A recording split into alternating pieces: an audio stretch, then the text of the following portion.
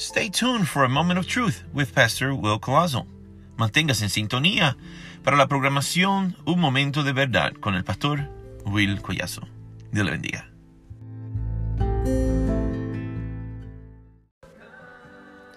Dios le bendiga, este es el Pastor Willy Collazo.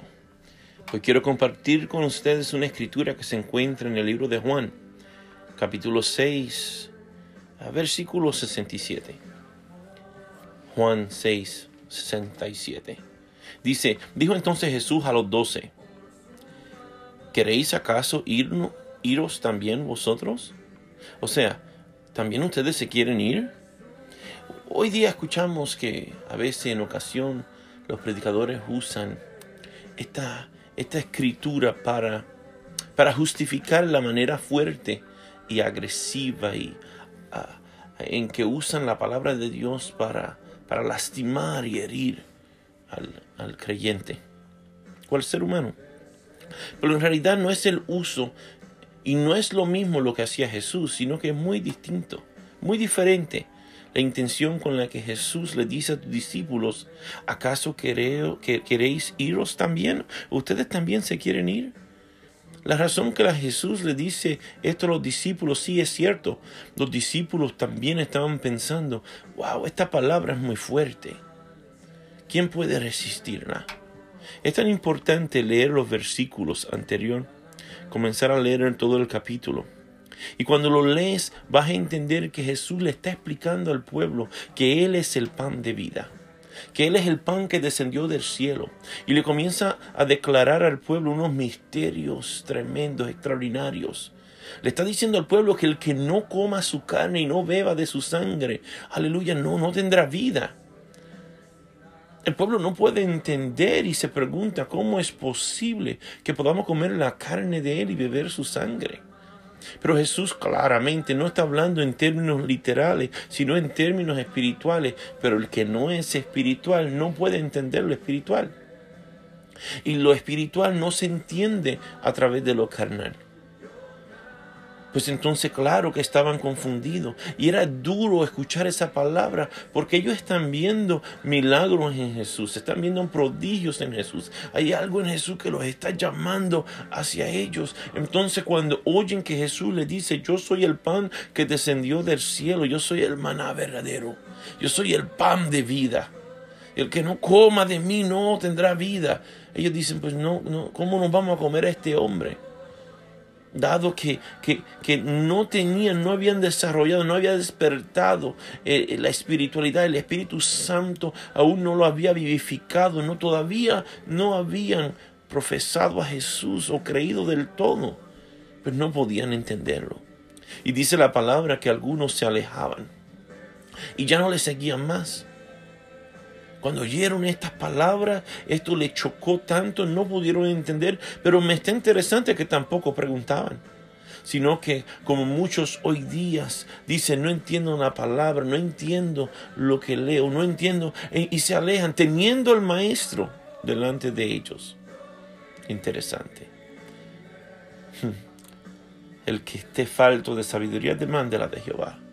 Pregúntale a Dios, diga, Espíritu Santo, ¿qué necesito? Quiero entender, ¿qué necesito saber? Por eso tenemos pastores, maestros, evangelistas. Pregúntale. Bueno, Jesús se da de cuenta porque Él todo lo sabe, es omnisciente.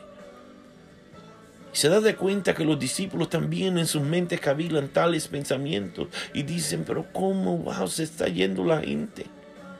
O sea, que los discípulos se están entristeciendo porque ven que el número de seguidores está disminuyendo. Al igual hoy día también las congregaciones, los líderes se afectan cuando ven que el número de miembros se comienza a disminuir, a menguar. Y comienzan a pensar, estamos en peligro, pero al contrario, no estás en peligro. Jesús hace una nota muy aclaratoria y le dice que los que no están con Él no van a poder seguir, que a menos que no sea dado por el Espíritu Santo a que ellos puedan seguirle, no le van a poder seguir. O sea, el entendimiento y la revelación de quién es Jesús viene a través del Espíritu Santo de Dios. Es tan necesario Es tan y tan necesario que tengamos esa revelación. Si no has tenido un encuentro con Jesús, aleluya, no vas a poder entender los misterios. Pero una vez que has tenido un encuentro con el Espíritu Santo, no vas a ser el mismo. Y es tan bonito ver a Jesús. Antes de que los discípulos digan nada, Él los confronta y dice, ustedes también si quieren ir. Los hace cuestionarse, los hace autoexaminarse. Y la respuesta tan linda que le dan a Jesús, le dice, no. Dice, pues ¿a dónde vamos a ir? Si solo en ti hay palabras de vida. Nosotros hemos creído que tú eres el Cristo. Léase el capítulo 6 del libro de Juan. Los discípulos entonces hacen una confesión, llegan al entendimiento completo, no por lo que están viendo, sino por lo que han creído. Y le dicen, no, ¿para dónde vamos a ir si solamente en ti hay vida? Y precisamente ese fue el momento en cuando estos discípulos comieron de Jesús. Cuando estos discípulos bebieron de su sangre, o sea, del sacrificio que ya Él había en su mente, en su plan ejecutado, aleluya, y estaba pronto para ejecutar en la cruz del Calvario. El comer de Cristo es ingerir su palabra, comerse la palabra de Él. El beber de su sangre no es nada más que aceptar el sacrificio que Él hizo en la cruz del Calvario. Dejarlo a Él tomar el lugar por mí y pagar por mis culpas y mis pecados. Gracias, Jesús. Gracias, Jesús.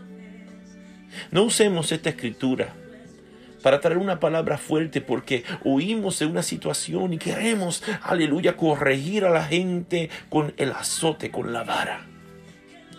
Y nos hemos justificado y sentimos que estamos bien en hacerlo y queremos azotarlos para que se sometan. No fue esa la intención de Jesús. No fue esa la intención de Jesús. Jesús no vino para maltratar, Jesús vino para restaurar. Juan 3:16 dice que de tal manera amó Dios al mundo que dio a su Hijo unigénito para que todo aquel que en Él crea no se pierda, mas tenga vida eterna. Pero casi nunca oigo que recitan ni leen el versículo 17. Y el versículo 17 es igual de importante. Y dice, porque no vino Jesús al mundo para condenar al mundo, para que el mundo sea salvo por Él. Él no es el que condena. O sea, si sigues leyendo, vas a entender que nosotros mismos, cuando no aceptamos la luz, cuando rechazamos la verdad, ahí es cuando nos condenamos. Jesús vino a dar vida y vida en abundancia. La muerte, eso la conseguimos nosotros todos, solitos. Nosotros fuimos los que desobedecimos. Nosotros fuimos los que pecamos. Nosotros fuimos los que le dimos la espalda a Dios. Nos alejamos de su palabra, de su verdad. La muerte vino a través del pecado. Él no fue el que instituyó el pecado. No, el hombre hizo eso todito solo, sin ayuda ninguna. Y por eso fue que Él vino a restaurar y a dar vida. Así que ánimo para adelante. Tú puedes. Tú puedes. Tú puedes porque Él es el que da el querer como el hacer. Y si estás escuchando esta escritura, este mensaje, este sermón y lo estás leyendo o tal vez lo estás siguiendo en tu Biblia, en tu teléfono, es porque Dios te está llamando.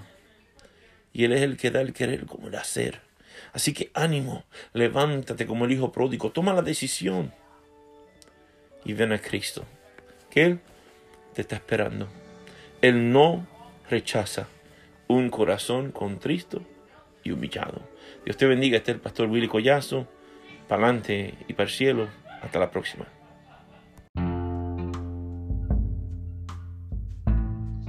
Si te encuentras en la región de Filadelfia, Pensilvania, te invitamos a que nos visites en la congregación Monte Olivar, localizada en el 419 West de la calle Lorray, Filadelfia, Pensilvania, 19140. Que Dios le bendiga. Te esperamos.